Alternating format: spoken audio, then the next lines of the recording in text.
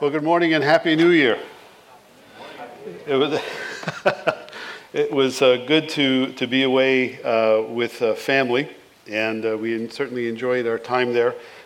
Continue praying for Jill as she does, feels about the same, but came down with another cold, so she's still not quite 100%. Please join me in prayer. Father, we thank you for the good news that our sins have been more than cleansed. They have been completely atoned for by the death of our Lord Jesus Christ. We thank you for the power of his resurrection, in that we experience that same power through faith and the working of your Spirit in our lives. We thank you as well for our adoption as children, the Spirit himself bearing witness with us that we are your children. We who at one time were your enemies and were by nature children of wrath and destined for destruction, you have snatched from that path of destruction and have placed us on the path that leads to life by following the one who is the life, the way and the truth, the Lord Jesus Christ. Father, it is a new year, and we look forward to what you will do in this world that you have created, in the life that you have called us to live, and in the places where you have placed us, in our homes, our schools, our families, our communities, our neighbors as well. Father, we pray for your guidance and for your direction. And to that end, we turn our attention to Peter's letter, instructions, Lord God, to Christians living in uncertain times, Christians challenged with regard to practicing their faith, living out their commitment to Jesus Christ in a world, Father, that is on one hand, perhaps totally indifferent to the meaning of Christ, and on the other extreme, out and out hostile toward it. So help us, Lord God, to trust in the power of your Spirit, to trust in the goodness and the graciousness and the righteousness of your Son, to help us walk wisely, but also courageously into this new year.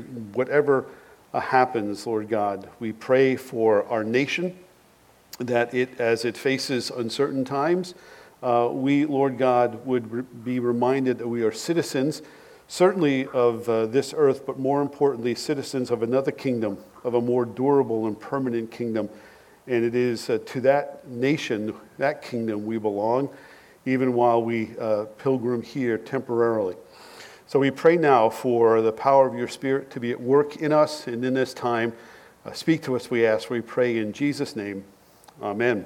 I mentioned that it is the new year. I've never been one to make New Year's resolutions. I'm not against making New Year's resolutions. In fact, I have a great deal of respect for people who make them and keep them. I've learned, however, and maybe this is one reason why I don't make resolutions, is that there's a really vast difference between making a New Year's resolution and keeping it, which is probably witnessed by, not so much in our home, but maybe in other homes, fitness equipment that get used as a coat rack as opposed to a treadmill.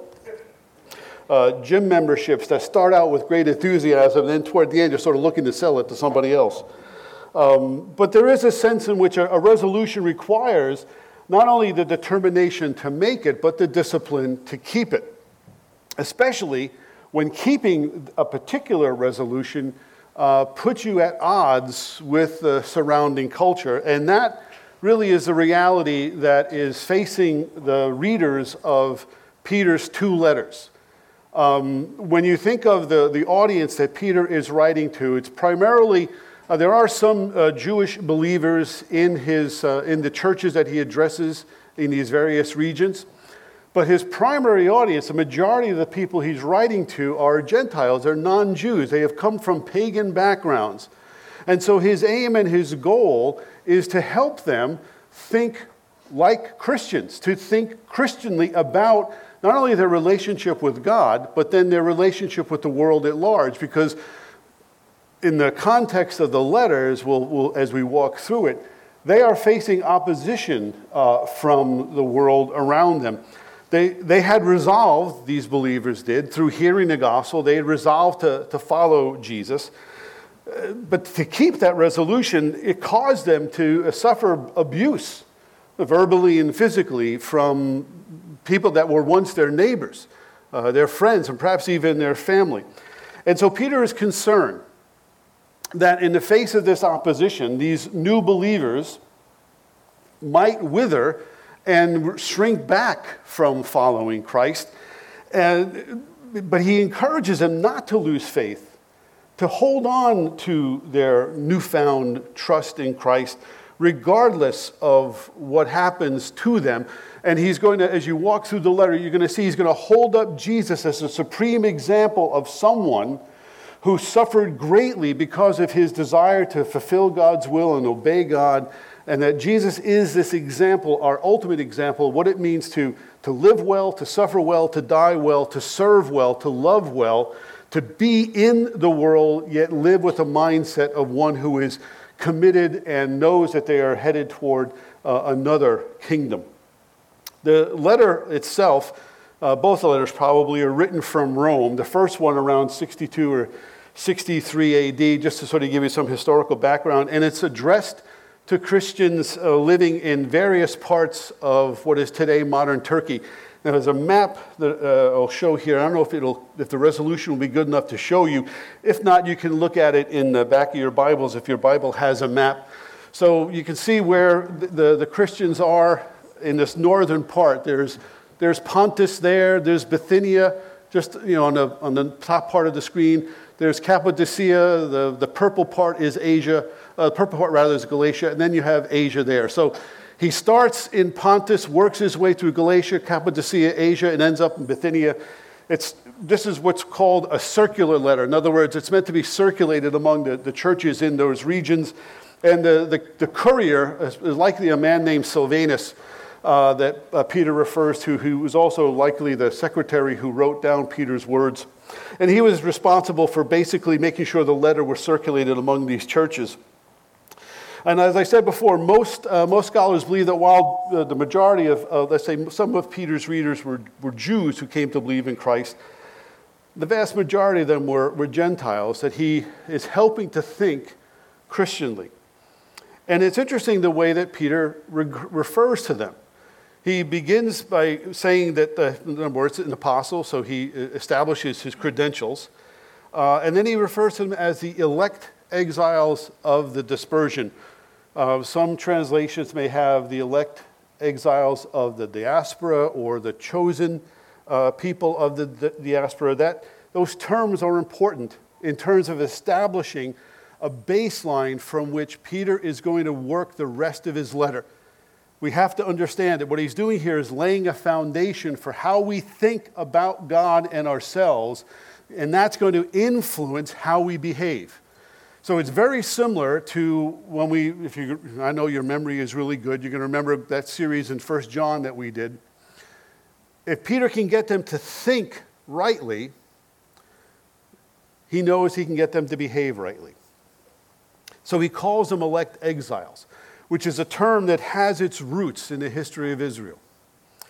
Remember, under the Old Covenant, Israel was referred to as God's elect. The Jews were his chosen people.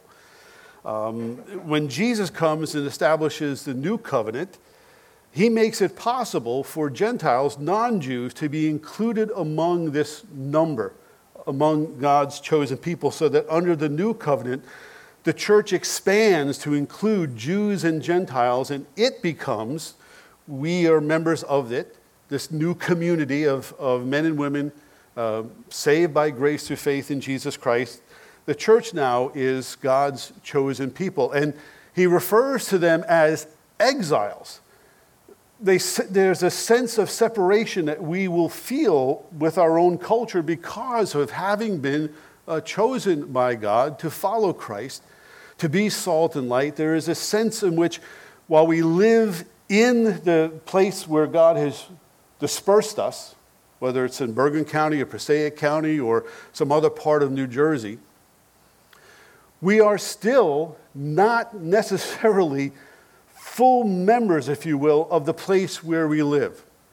our values, our way of thinking, the way that we behave is what sets us apart from the rest of those who have not made that commitment to Christ, who are not part of that community. So when you feel a disconnect, when you're at work or you're at school, and there are conversations that take place, or movies or podcasts or songs that are discussed that leave you sort of on edge, I'm not really sure I want to get involved with it. That disconnect is a direct result of having been set apart by God to be part of his people. That's a normal and natural thing. And Peter wants us to be comfortable with that discomfort. This is why he also refers to them as members of the dispersion. This is also rooted in the history of Israel. Because within Judaism itself, someone who is part of the dispersion, being scattered, was considered to be anyone who lived outside the Holy Land. If you lived outside of, so you take for instance, if you lived outside of Bergen County, God forbid you should live in Queens, right? Or North Massapequa, where I grew up, right? Bergen County would be the Holy Land. North Massapequa would be like the outermost parts of the earth, right? You don't want to go to Long Island, you want to stay here. So, but in Peter's mind, in Peter's thinking, his readers aren't exiles. They aren't part of the dispersion because of their ethnicity, because of their race. They are exiles. They are part of the dispersion because of their faith in Jesus Christ.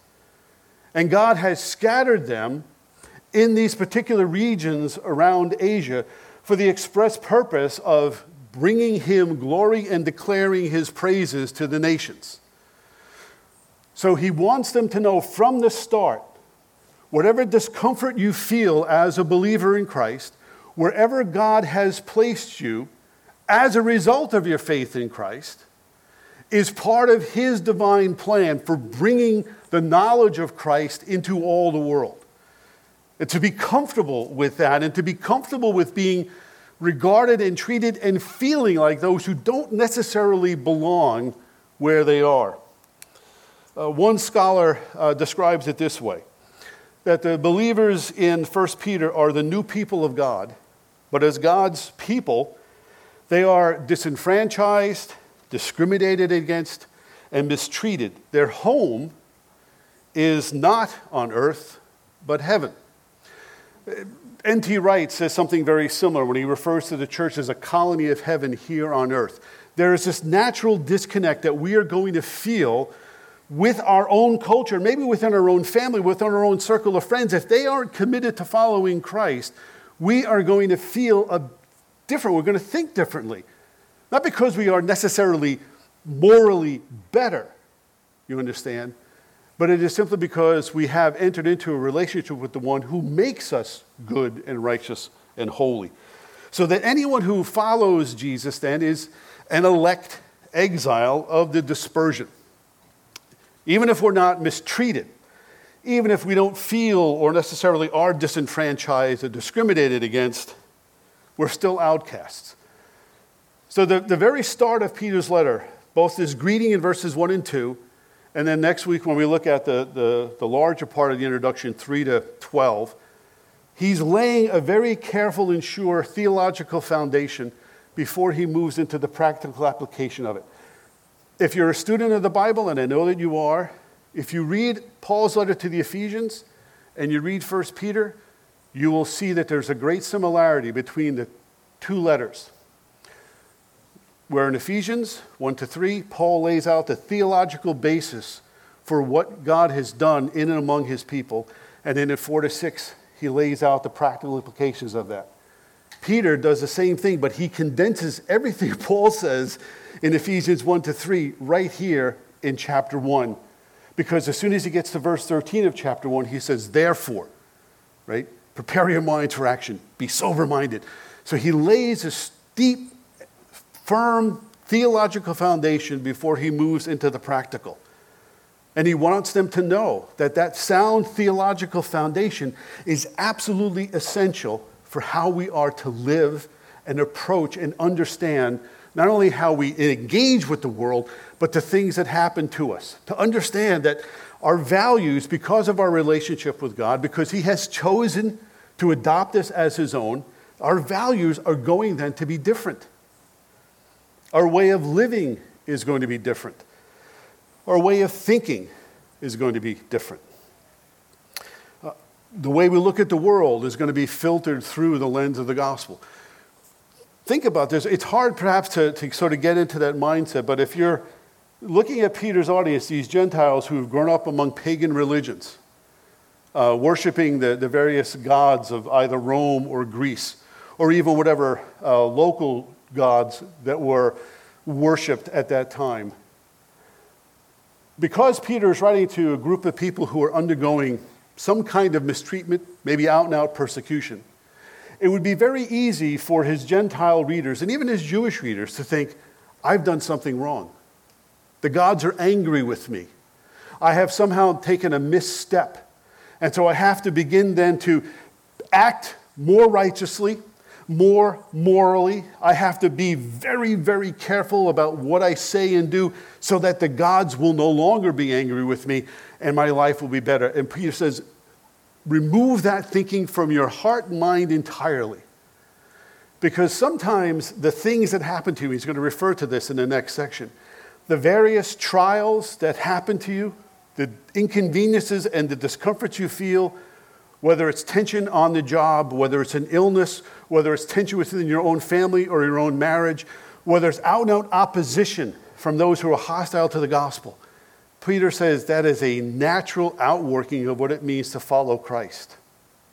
Don't be surprised at the fiery trial that comes upon you, he says, because all of that is designed to prove the genuineness and the worth and the value and the preciousness of your faith, that you will emerge from these things like gold that is refined in the fire. I mean, think about it.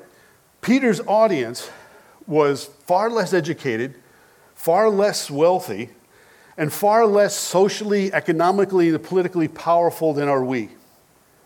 We're better educated by far than the most educated person in Peter's audience. We have more wealth than they do.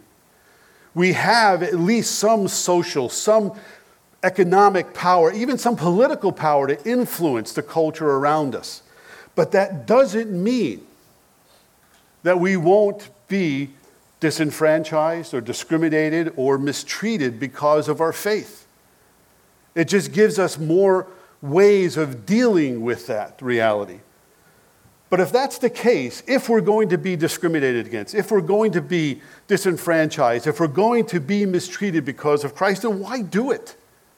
Why go against the flow? Why cut against the grain?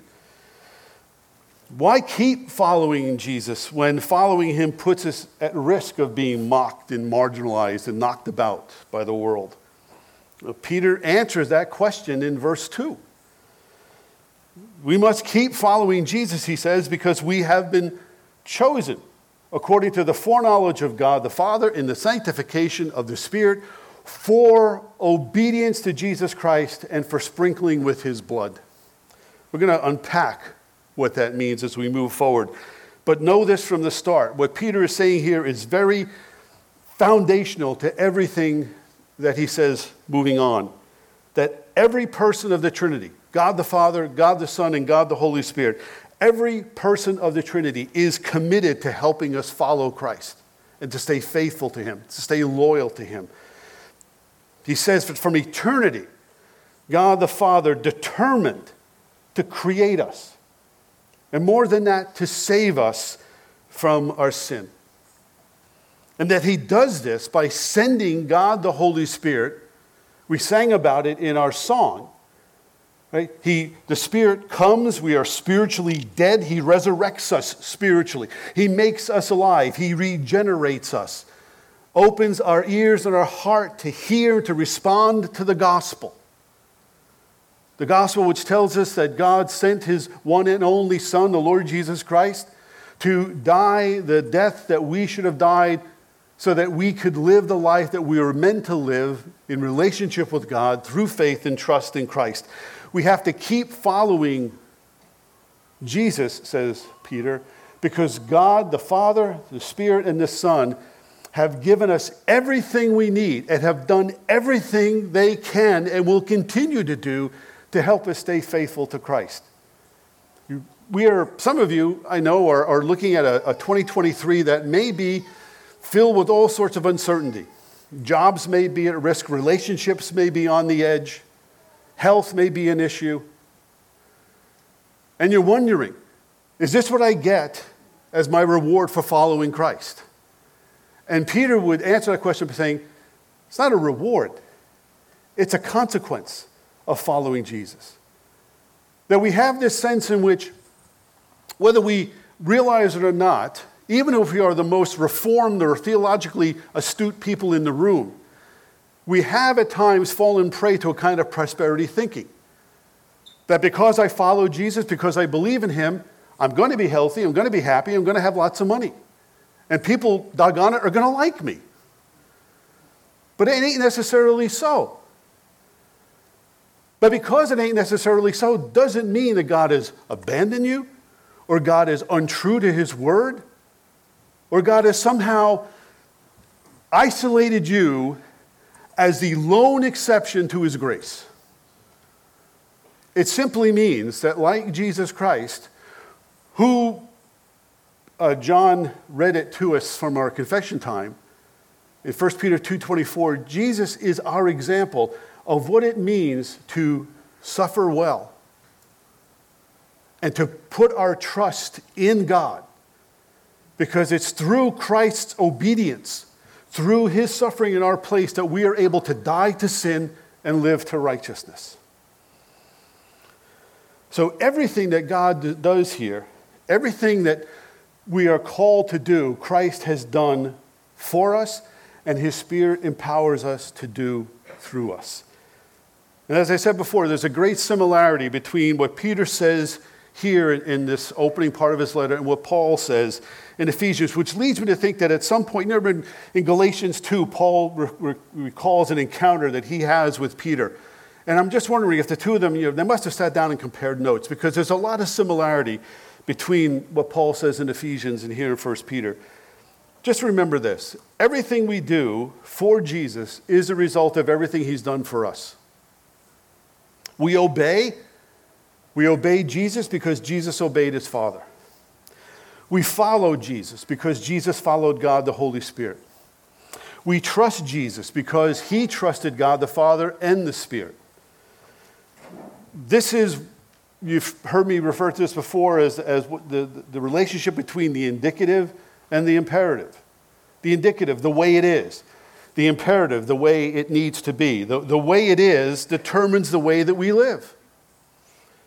Everything God did for us, everything Jesus did for us on the cross, everything he did by means of his resurrection, everything he did by means of his ascension and sending us the Spirit, everything he does makes it possible to do what he commands us to do.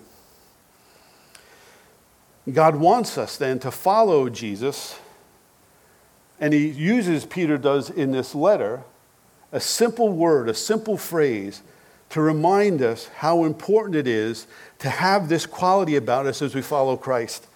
And the phrase is this: be sober-minded.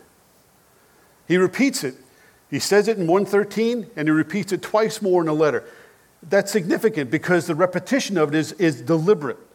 In 1:13, Peter says, preparing your mind for actions and being sober-minded, set your hope fully on the grace that will be brought to you at the revelation of Jesus Christ. 1 Peter 4:7, the end of all things is at hand, therefore be self-controlled and sober-minded for the sake of your prayers. And then 1 Peter 5:8, be sober-minded, be watchful. Your adversary, the devil, prowls around like a roaring lion seeking someone to devour. A sober-minded man, then, avoids physical drunkenness and disorderly thinking. He puts his confidence in the promises of Christ. A sober-minded woman thinks clearly. She acts decisively. She puts her confidence in God by praying to him in Jesus' name. Sober-minded Christians are always alert against being deceived by the devil's schemes. That's a long introduction to the points that I'm going to make, because I want to modify my initial premise. Let's make it a resolution that in 2023 we resolve to be sober-minded as we follow Jesus because we've been chosen, according to the foreknowledge of God the Father and the sanctification of the Spirit, for obedience to Jesus Christ and for sprinkling with his blood. Let's make that a resolution that we can keep. Not because we have the power in ourselves to keep it, but because God has given us his Spirit, his word, and his church, and the example of his Son and the continual power of his resurrection to help us keep it. So we resolved, if you want to flesh out the points as we move into the rest of the sermon, that we resolve to be sober-minded because God has adopted us into his family. We resolve to be sober-minded because the Holy Spirit has confirmed our adoption. We resolve to be sober-minded so we can practice what Jesus preaches. And we resolve to be sober-minded so that grace and peace may be multiplied to us. Sober-minded, being able to think clearly, to be able, in obedience to Christ, take control of our thoughts and calm our heart, breathe, and then act. Remember, too, this is Peter who is in the boat in Mark 4. In Mark 4, Peter and the other disciples are in the boat, and there's a great storm on the sea. And Peter, along with the other disciples, there's Jesus sleeping in the stern of the boat on a cushion. He's a guest. He's not a fisherman. He's not a professional sailor. He's just sleeping on the cushion. And in the midst of the storm, Peter and the other disciples, the other apostles, turned to him and said, Jesus, don't you care that we drown? That's what a non-sober-minded person says. And Jesus stands up, right? Looks at the wind and the waves, and it's not polite language in mixed company to say, but essentially he says to the wind and the waves, shut up, and stay shut up. At that moment, drawing on that lesson years later, Peter writes, here's why you can stay sober-minded. Because you worship the one who is able, with a word of his mouth, to command the elements to be quiet. So if you worship and serve a God like that, and you're facing tumultuous circumstances that are threatening and scary and frightening, you have the recourse to go to the one who has the power to say, be quiet, stay quiet. And everything is calm. A sober-minded person thinks like that. Takes control of their thoughts because Christ is in control of all things. We resolve to be sober-minded because God has adopted us into his family. Peter says that we've been chosen according to the foreknowledge of God. That foreknowledge doesn't mean that God knows who will choose him. It refers to his absolute sovereignty in planning and in carrying out his will to save a sinful humanity. So in other words, moving from the theological to the practical, because God from the foundation of the world has chosen us to be his children in Christ, he knew where to find us in order to save us. And he knows exactly where we are when we find ourselves in situations where we are doubting his love, his faithfulness, his mercy, and his grace. In fact, he has placed us in that exact spot. It was no accident that Peter and the apostles were in that boat with Jesus when the storm came. He knew exactly what was happening and what was going to happen. So wherever you are, whatever circumstance you're in, you are there by God's foreordained plan. You are there by his foreknowledge. There is great comfort in that. He chose to save us before we were ever born. We know this because this is confirmed by what Paul says in Ephesians 1:4, referring to God's foreknowledge. In that section, Paul writes, God, he chose us in Christ before the foundation of the world, that we should be holy and blameless before him. So that means, back in Genesis 1, before God says, let there be light, you and I were chosen by God to believe in Christ. Just let that sink in. before he sets the world in place, he chose us. Not for anything or any goodness in us, but simply because of his grace. So if that's true, and it is, a sober-minded person takes their position squarely on that guarantee certainty that if God chose us, he's not going to let us go, regardless what happens to us. Because he has entered into a relationship with us. That's what the word foreknowledge implies. In his commentary on this verse, Tom Schreiner adds this very helpful insight.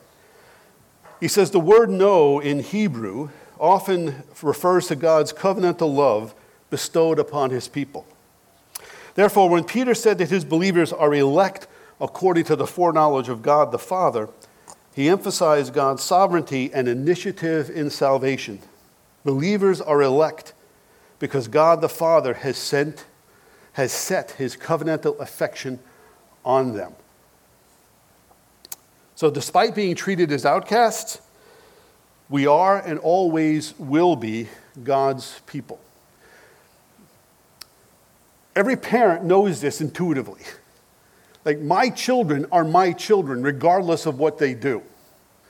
If you have been a prodigal child and your parents continue to love you, pray for you, welcome you, receive you, feed you, clothe you, pray for you, are concerned about your welfare, they are doing it because they have set their covenantal affection upon you simply by the virtue of the fact that you were born into their family. You have been spawned from their very union. And there's a connection and a bond there that nothing can break or sever. Not our disobedience, not our rebellion, not our cursing, not anything. The same thing is true for God. So Paul means, again, in Romans 8, when he says, there is nothing that can separate us from the love of God in Christ. What is there? Nothing. That if God has set his covenantal affection upon us, if he is determined from before the world even was created to love us and to make us his own, nothing can ever change that. Nothing can ever alienate us from him. Again, Paul says it well in Ephesians 1:5, that in love, God predestined us for adoption through Jesus Christ, so that nothing we feel, nothing we think can alter the fact that God has set his covenantal affection upon us. Remember, too, this is Peter. Denies Jesus 3 times after swearing that he won't, that he was willing to die for Jesus. And at the end of John's gospel, Jesus restores him. And Peter, do you love me? Peter, do you love me? Peter, do you love me? By the 3rd time, Peter gets it. So you can curse God, if you will, if you want to, in the midst of your circumstance, but it's not going to change the fact that he has set his covenantal affection on you. Because the moment that we confess faith in Christ, God adopts us into his family. And that act of adoption is what makes us exiles from the surrounding culture. We may not be driven from our jobs, we may not be driven from our families or even from our state, but we feel the disconnect. And we're supposed to feel that disconnect. When you watch the news, when you see what's going on in government, when you see what's happening in our culture and society, and you say, that doesn't feel right, that's not right. Yes, you're sensing that sense of alienation and exile. We feel it because we're exiles. And because we are pilgrims who are looking for a city whose architect and builder is God. At the same time, however, that does not excuse us from having to love our neighbor as ourselves. It does not excuse us from being salt and light. On the contrary, because God has given us everything we need to live for him and to follow Christ, and since our salvation is secure, we must resolve not only to continue to love our neighbor, but to resolve to do the most good for the most people for as long as we live. We must try our best, with the help of God, to tell others about what God has done and continues to do through the preaching of the gospel, through the demonstration of what it means to be a follower of Christ. Because no matter what other people do, we still are responsible for loving God with all our heart, mind, soul, and strength. No matter how many times others may sin against us, may mistreat us, may malign us, may cancel us, we have to forgive them. It takes courage to do that. It takes strength to do that. It takes grace to do that. It takes the power of the Spirit to do that. And thankfully, all of that comes through the Holy Spirit, which is the second point. We resolve to be sober-minded because the Holy Spirit has confirmed our adoption. Peter says we've been chosen in the sanctification of the Spirit. Now, in order to understand what he's talking about here, you have to step back a moment again and go back to something Paul says in Ephesians 1. In verses 13 and 14 of Ephesians 1, Paul writes, writing about the Holy Spirit, that in Jesus you also, when you heard the word of truth, the gospel of your salvation, and believed in Jesus, were sealed with the promised Holy Spirit, who is the guarantee of our inheritance until we acquire possession of it, to the praise of his glory, that is the glory of Jesus Christ. So in addition to guaranteeing our inheritance, which is something Peter's going to refer to in the very next paragraph, the Spirit guarantees and confirms our adoption as God's sons and daughters.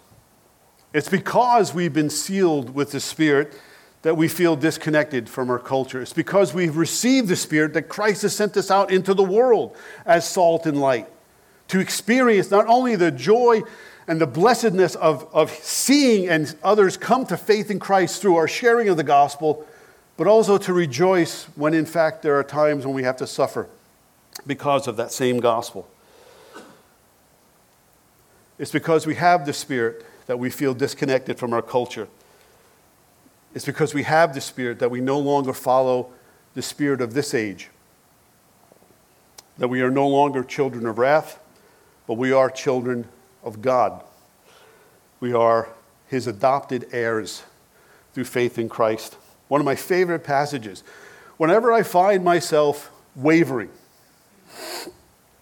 when I'm whining and just wondering what God is doing, and does he really love me? Romans 8:15 through 17 helps quiet those fears. They are, for me, Romans 8:15 and 17, they are Jesus standing up in the boat, telling the wind and the waves to shut up and stay shut up, because this is what Paul writes. You did not receive the spirit of slavery, leading again to fear, but you received the spirit of adoption, by whom we cry, Abba, Father. The Spirit himself bears witness to our spirit that we are God's children. And if children, then heirs, namely heirs of God and also fellow heirs with Christ. And then here's the line. If indeed we suffer with him, so we may also be glorified with him. That last part is worth noting. Paul could have stopped as soon as he wrote, and also fellow heirs with Christ. And we would all say, oh, that's wonderful. What a nice sentiment. I am so encouraged. And then he adds, if indeed we suffer with him.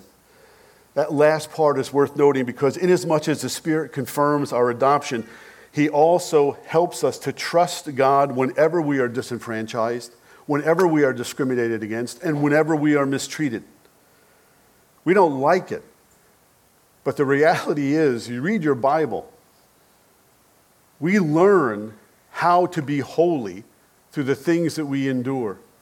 We learn what it means to follow Christ best when life is difficult and we suffer. Whatever that suffering entails, whether it's out-and-out discrimination or an illness or some kind of financial pressure or anxiety. Then in addition to confirming our adoption, the work of the Spirit is to make us more and more holy. So there are times in the evening when you've wrestled with the kids all day and you feel like as if you are the worst parent in the world, that if the best-selling author of children and family books were living next door to you, they would use you as the example of how not to parent. Or the life coach would follow you around the office and use you as an example of what not to do. And you get on your knees or you cry in your bed out to God, help me. That's the Holy Spirit helping you know what it means to be holy. Because even Jesus learned discipline through the things that he suffered and cried out with weeping and with tears. So says the writer of Hebrews.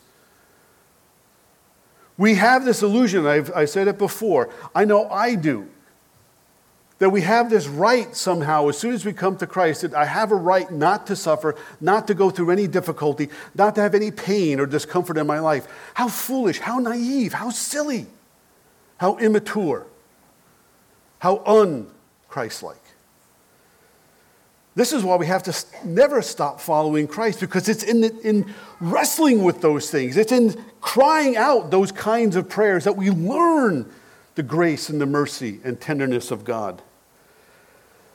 To understand that disconnect of being members and citizens of another kingdom, even though we are called to walk on this earth. Remember that we have been chosen for adoption as God's children, according to the foreknowledge of God the Father, that he has confirmed our adoption by giving us a Spirit who guarantees our inheritance of life everlasting. And then there is the obedience of Jesus Christ himself, who, though he was scorned by men and smitten by God, carried our sins to the cross, that we might die to sin and live for righteousness. We resolve to be sober-minded so that we can practice what Jesus preaches. We've been chosen, says Peter, for obedience to Jesus Christ and for sprinkling with his blood. You think when you're hired for a job, you have a responsibility to do the work that's expected of you. When you're admitted to college or university, it's expected you will do the work required to earn your degree. When you get married, you say, I do. It's expected that you will fulfill the responsibilities of a husband or a wife. When you come to Jesus Christ and are saved by grace through faith and the Holy Spirit confirms your adoption, it is expected that we will practice what Jesus preaches. That's why we have been chosen. Salvation is more than just believing in Jesus and then going to heaven when we die. It demands putting that faith into action. It's what Paul refers to as the obedience of faith, or as I have said it, practicing what Jesus preaches. And the order is important. We're saved, then we obey. We like to flip it around. God, let me show you how good I am. God, let me show you how moral and righteous I am. That was a Pharisee's problem. We can easily fall into that. But what God does through Christ is, let me make you good through the righteousness and goodness of my Son. Then you'll be able to obey me. Let me make you holy through the holiness of Christ. Then you can live a holy life. Then you can do everything that I require of you. That's what it means to be part of this obedience to Christ. And the sprinkling of his blood just seals the deal. It's that second witness. This is an incident, this reference comes right out of the Old Testament in the book of Exodus. In Exodus 24, Moses confirms God's covenant with the people of Israel. He slaughters a couple of oxen, sprinkles their blood on the altar. The people pledge their obedience to God. And then what does Moses do? He takes some of the blood of that oxen and then he sprinkles it on them, signifying, he says, that this is the blood of the covenant that the Lord has made with you. This covenant which is sealed with blood, such that if you disobey this covenant, what happened to these animals will happen to you. Well, under the new covenant, guess whose blood is sprinkled on us? Whose blood is shed for us, whose blood covers the fact that even when we are disobedient to God, his obedience erases our own disobedience. It's the Lord Jesus Christ. Peter is telling his readers, no matter what happens to you, no matter what you think, no matter what you feel, your relationship with God is one of an everlasting, eternal covenant that cannot be broken. Because you've been chosen according to the foreknowledge of God the Father. You've been set apart, which is what in sanctification of the Spirit means. You've been set apart for the purpose of following him. How? By living in obedience to Christ, covered forever by his blood, the blood of an eternal covenant, established between God the Father and God the Son.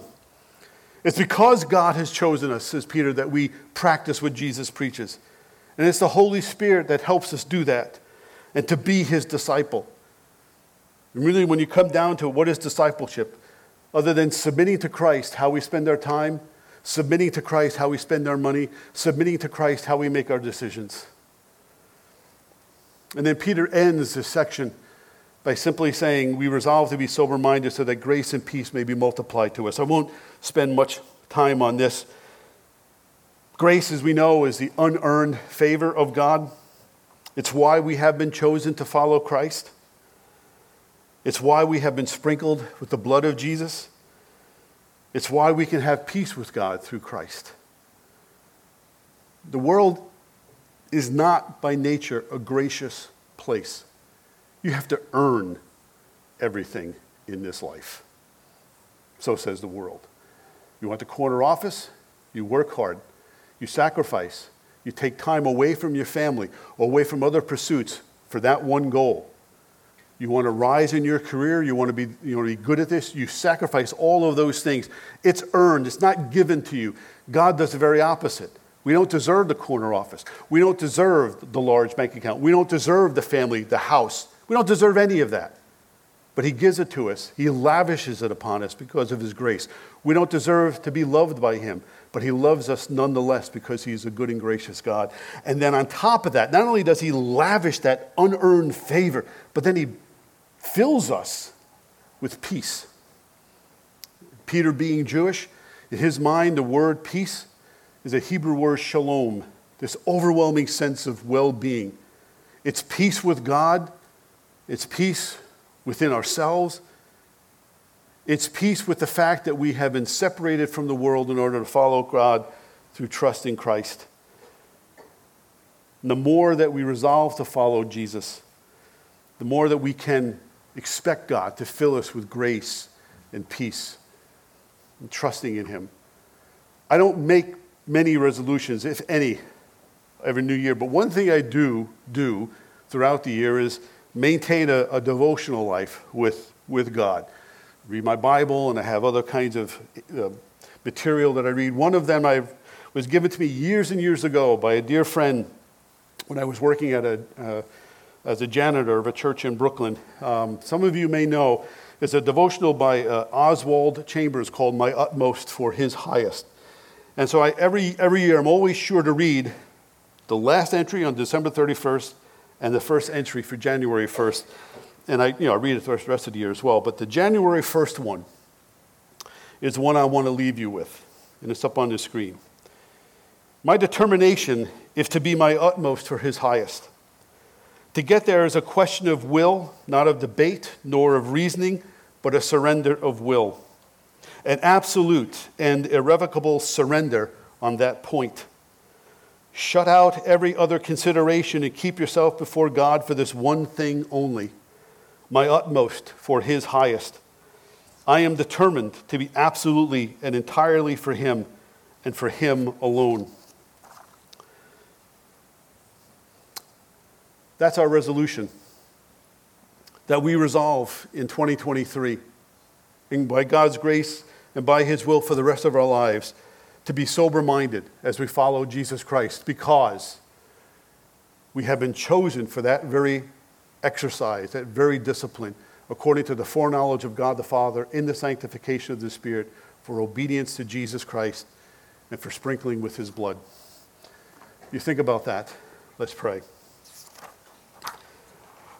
Our God and Father, we thank you for this glorious letter. We thank you for the grace and peace that come to us through trusting in you. We pray, Lord God, for the strength, the courage, and the fidelity to maintain our faithfulness to Christ as he is ever faithful to us. This we ask and pray in Jesus' name. Amen.